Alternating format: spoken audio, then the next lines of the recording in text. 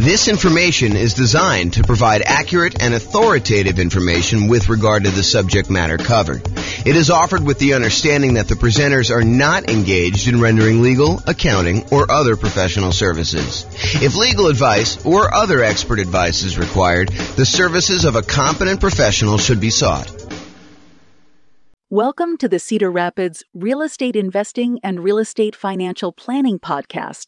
Learn all about investing in real estate in Cedar Rapids, Iowa, with a combination of real estate financial planning and modeling with numbers specific to Cedar Rapids. Plus syndicated, more generalized recordings of live and pre-recorded real estate investing classes. Not all of them specific to Cedar Rapids. Be sure to stay tuned after the podcast for a message from our sponsors. All right. Good morning and welcome, everyone.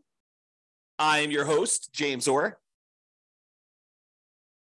And we have a very short class today, although I have a typo in the title thing here. Add a little space there. So we got a very short class today. So prior to this class, we've covered a very wide range of all the different financing options for real estate investors. We've done a class on nothing down financing options. We've done a separate class on low down payment financing options. We've done a separate class on all the conventional financing stuff. We've done a separate class on portfolio financing. We've done some classes on creative financing. Today, we are going to cover a very short overview, a 101 introductory kind of like perspective on commercial loans. So all the financing we've covered so far has primarily been for buying properties, single-family homes, condos, townhomes, duplexes, triplexes, and fourplexes. Today, we're going to really focus in on commercial properties, which are the loans you would typically use in order to buy 5 units or more. And that is really not my area of expertise. It's not my specialty. It's not something that we typically cover. So this is really going to be an overview so that if you're like brand new to real estate investing and you're wanting to know like what the different loan options are and how they all work, you know to go to do commercial financing once you get above 5 units. Okay, so if you want to go buy like single-family homes or duplexes, triplexes, fourplexes, condos, townhomes, detached single-family homes, all that stuff is all the stuff we previously covered. And I'm going to do a really quick review of all the different financing options that are available. And then we've got like one slide on the commercial properties, and we'll talk about how they differ. And then you can go seek out a lender who's going to do the commercial properties. One of the reasons why I'm not going to go into ridiculous detail about commercial properties and commercial financing specifically is it varies a lot. And so you can go to one local bank who does commercial loans, and they're going to tell you very different kind of criteria for getting a loan than another one. And so you really do need to call up and find out what's going on there. So let's jump right into the other financing options to give you an overview of where we are, and then we'll go cover the commercial stuff. And I expect this class to be very short. Okay, so when we talked before about the loans that people typically get, I forget what the exact numbers are. We covered this yesterday in the class on portfolio financing, but I believe it was over 60% of all the financing options used is going to be conventional financing. Then we have FHA as a very distant second. Then we have VA loans, USDA loans, portfolio loans, all those other ones that make up the rest. And that was even a relatively small percentage. I think VA was like, 10% or so. So and then the other ones are even smaller than that. So all of these different options that we've got kind of laid out here are all relatively small compared to the conventional FHA, VA kind of group of different loan things. And then that's really what we've covered in those previous classes. So just a quick overview of some of the financing stuff. Go see the other class if you want detail. But conventional financing is typically used single family homes if you want to use the low down options. And that's usually for like people that are doing house hacking or doing the nomad strategy. And that's usually 3% down for your first one if you want to do like the home ready or home possible loan, and then 5% down if you're going to do more than one. So if you're going to do the nomad strategy where you're buying a property, moving in there as an owner occupant, living there for a year or until you save up your next down payment, it's a minimum of a year, and then converting the previous one to a rental, buying your next one again with 5% down.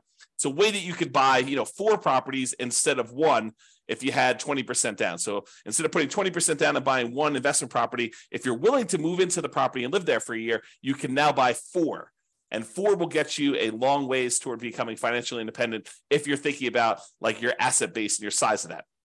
Okay, so single family home options for that, 3% down on the low end, usually 5% down that we're seeing that. If you want to do non-owner occupant, if you want to do traditional investment properties when you're buying these properties and not moving into them, they start with 15% down with private mortgage insurance. You're going to pay a premium for that, and you're going to pay that private mortgage insurance, which is insurance you're paying to protect the lender in case you default.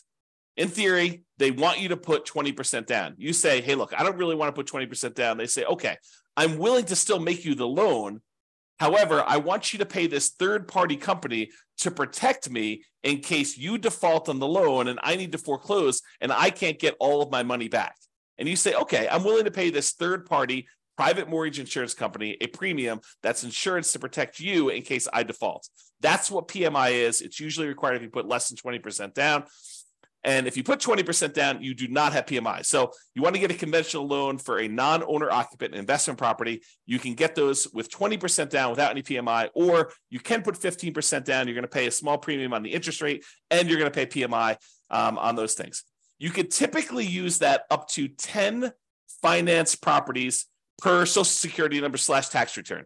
And this is when you're buying non-owner occupant properties. If you're buying owner occupant properties, there is no limit to how many conventional financing loans you can get. So it's one of the sort of carve-outs that if you want to get these great 30-year fixed rate financing loans on properties that become ultimately investment properties, then doing a strategy like house hacking or Nomad, where you're buying a property as an owner occupant, moving in, and then at some point in the future, either immediately getting roommates or at some point in the future, converting that to a rental after you've lived there for a year and you fulfill the obligations that the lender requires, because you'll sign a piece of paper at closing that says, for an owner-occupant loan, you're going to move into the property and live there for a year.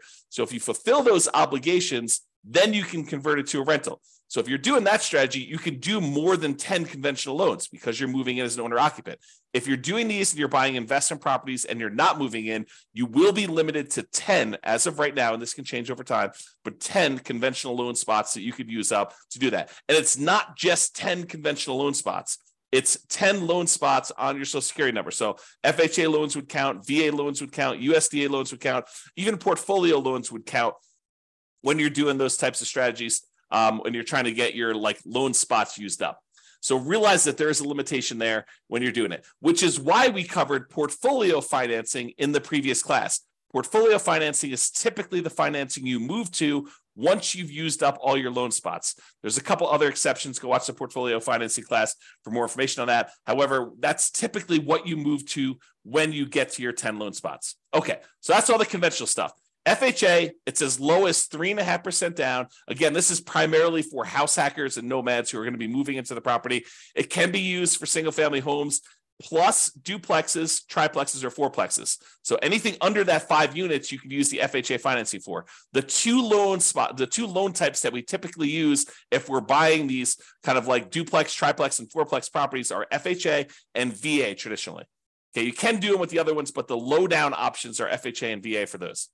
So down payment assistance is sometimes used with FHA, and that's for house hackers and nomads. It's probably not going to be for non-owner occupant investors. VA loans, it requires VA eligibility. So thank you for your service if you've done that. It is a nothing down loan program. And again, that could be used for single family homes as well as duplexes, triplexes, and fourplexes. The USDA loan is the other nothing down loan program, and that requires rural property. So you're not going to be able to use this loan in a big city. These are for like things on the outskirts of town in more rural areas. Use the USDA eligibility map in order to find out if the property you're considering is eligible for that nothing down financing. Just go and search out USDA eligibility map and type in the address of the property. It will tell you if it is eligible based on that. Again, these are nothing down, and they can be used for those single-family homes, not duplexes, triplexes, or fourplexes. And then portfolio loans, these are typically local banks that are not going to be selling their loans to the secondary market, rather. They're going to be keeping the loans on their books in their own portfolio. It is usually the next stop when you exceed your loan limits with conventional financing. There are other couple exceptions, like if you're going to go do a loan with your self-directed IRA or self-directed 401k being used as a financing, or if you're going to go buy an LLC at the start, you're going to do a partnership and you're bringing a partner, one or more partners in, you want to buy in the LLC to begin with, you can use portfolio financing to do those as well. Then you've got the whole creative financing family, owner financing, wrap financing, subject to, loan assumption. the lease option, lease purchase, rent to own, lease to own kind of family of things. All the agreement for deed, contract for deed, bond for deed, installment land contract, like all of those different options as well. That's all the creative financing stuff. And in those cases, you'll probably very likely be able to negotiate a low down payment option, if not a nothing down payment option, although there are some deals that would require some money down when you're doing those. Private money, going to grandma, asking her if she'd be willing to do a loan. The negotiation is wide open on those because it's usually based on your relationship with somebody. And the quality of deal can help, but it's primarily your relationship with grandma that determines whether or not that is going to be a good loan for you. And then finally, hard money loans. Those are people that are in the business of loaning money on real estate, very likely be able to negotiate a low down payment, or in some cases, a nothing down loan option. In those, it's usually based on the quality of the deal. A lot of times you'll hear 70% of the after repaired value is the maximum that they'll loan based on those. It is generally commercial properties only. So with hard money loans, you're probably not going to be able to use those as a nomad or house hacker. It's usually only for commercial loans. That's usually because the hard money lenders don't want to deal with the consumer loan lending laws. Okay, so that is an overview of all the different things. And you'll notice that these are mostly dealing with single family homes, condos, townhomes, duplexes, triplexes, fourplexes in some cases, but it usually doesn't deal with 5 units or more. Although you could argue that the private money and hard money and creative financing ones, those could also be used with some of these commercial properties. However, commercial properties are typically 5+ units, and some banks may do some kind of more unusual things like do commercial loans across multiple single family homes, condos, townhomes, duplex, triplex, fourplexes. Well, they'll do like a blanket loan over those. Some of the other interesting things about commercial loans is they typically don't count as part of your 10 finance properties for conventional. So it usually is not one of your loan spots if you're thinking about it that way. Another interesting thing about commercial properties, a lot of times when you're doing these other loans, they're going to require that you buy them as an individual and personally sign and personally guarantee the loan. So you'll go buy a property and you'll do conventional financing. They're going to have you personally sign, and you're not going to be able to buy an LLC. Not going to get into this discussion here, but sometimes people will buy the property, and then as soon as they own the property, they will go meet with an attorney, get proper legal advice on how to do this, and then they will deed their property into the name of an LLC. There's some weird things that happen with that as far as like your ability to do that without the lender being able to call the loan due. Not that they will, but they are able to call the loan due. But you'll want to get advice from an attorney on that. It's a gray area to say the least. However, when you're getting a commercial loan, you could usually use the LLC directly to borrow. In most cases, the lender is still going to require you to sign or someone else to sign personally on the loan to personally guarantee it. And if they are going to lose money on the deal, if they have to foreclose or something like that, they will go after you personally to do that. So there is recourse on you as the individual borrower. So these loan programs, and one of the reasons why we're not going into a lot of detail, these loan programs vary and they constantly change. It's sort of like the way I think about it is all the traditional consumer-based loans have very strict standards and very rigid rules in place to protect the consumer. However, commercial financing is sort of the wild, wild west. All the rules and everything can vary. They're kind of like setting up what they can do there. And so realize that if you're going to go do commercial financing, just go in eyes wide open and realize that the programs are not standardized and that you'll likely have that. I would also point out that most of these loan programs, there's some exceptions in here, but most of these loan programs, one of the advantages of getting these is that they are 30-year fixed rate financing. However, when you go to commercial loans, a lot of times there are exceptions where you can get fixed rate financing. It's kind of difficult to do, and they're harder to get and more cumbersome to apply for. But most of the commercial loans you're going to run into are going to have some type of adjustable rate mortgage and usually have some type of balloon payment where they may have a 20-year amortization where you're paying off, you're making payments on the loan as if you were going to pay off the entire thing in 20 years. However, you usually have like a 5-year balloon or 7-year balloon or a 10-year balloon or 5 years with the right to renew one more time with an adjustment to the interest rate for another 5 years. So all these kind of like things vary. So even though that has a kind of payment period over 20 years, realize that you may have to pay off the entire loan or refinance it within 5 years or 7 years or 10 years. Again, these programs vary and they're all over the place. The relationship with the bank, especially how much you have on deposit, can help out a lot as to whether or not you can get these, especially with local banks. The underwriting depends on the guarantor, the person who is signing and guaranteeing the loan, and the property itself. And then there are other requirements such as providing financials to the bank each year. If you go get a conventional loan or an FHA loan or a VA loan, and you qualify for that loan, once you qualify, that's it. The bank does not come back 3 years later to check to see if you've actually still qualified to have that loan. Once you qualify, you're in and you're golden. That is not the case with commercial properties. With commercial properties, they will want you to provide financials to the bank every X period of time. I've seen mostly years. So every year they want you to come up with updated financials, and they want to make sure that you still qualify and can still get that loan. And if not, they may actually start foreclosure process. Okay. There is a relatively famous, I'm not going to mention it by name, author of real estate investing books, an investor who tells the story of the bank calling their loan due during the downturn. They just said, hey, your financials look weak because all these property values are kind of compressing. And, we feel a little bit nervous about stuff. So we actually are going to go call the loan due. You have X number of days in order to pay this complete thing off. And that happened during the downturn. If you're not prepared for that, that could be a problem. So realize commercial properties are very, very different. All right. So that's it. That's the 101 version of commercial financing. So if you're looking to buy single family homes, condos, townhomes, duplex, triplex, fourplexes, you can use the traditional financing we've covered in previous classes.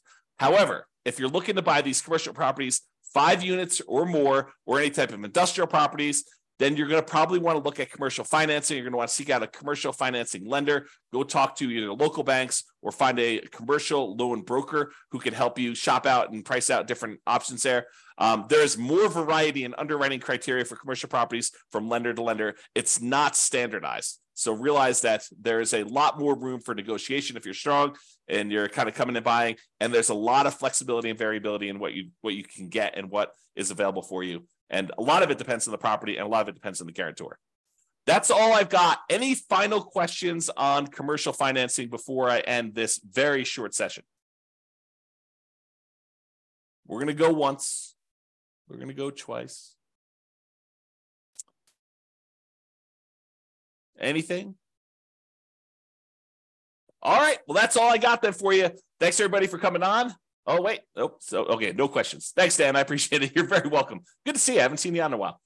All right, guys. That's all I got for you. Thank you very much. I will talk to you tomorrow. Bye-bye for now. With home prices up, mortgage interest rates up, and rents up, but not quite enough to counteract the higher prices and interest rates, cash flow on rental properties in Cedar Rapids is harder than ever. Book a call with the Real Estate Financial Planner to apply our proprietary 88 strategies to improve cash flow on your rentals. See the show notes for a link to schedule your call and improve your cash flow today. If you're a real estate agent, lender, or professional in Cedar Rapids that wants to help our real estate investor listeners, consider reaching out to learn about collaboration opportunities with this podcast. We'd love to add more value to our listeners by having you assist our investors buy, sell, and finance their real estate investments. See the show notes to schedule a call to discuss collaboration opportunities.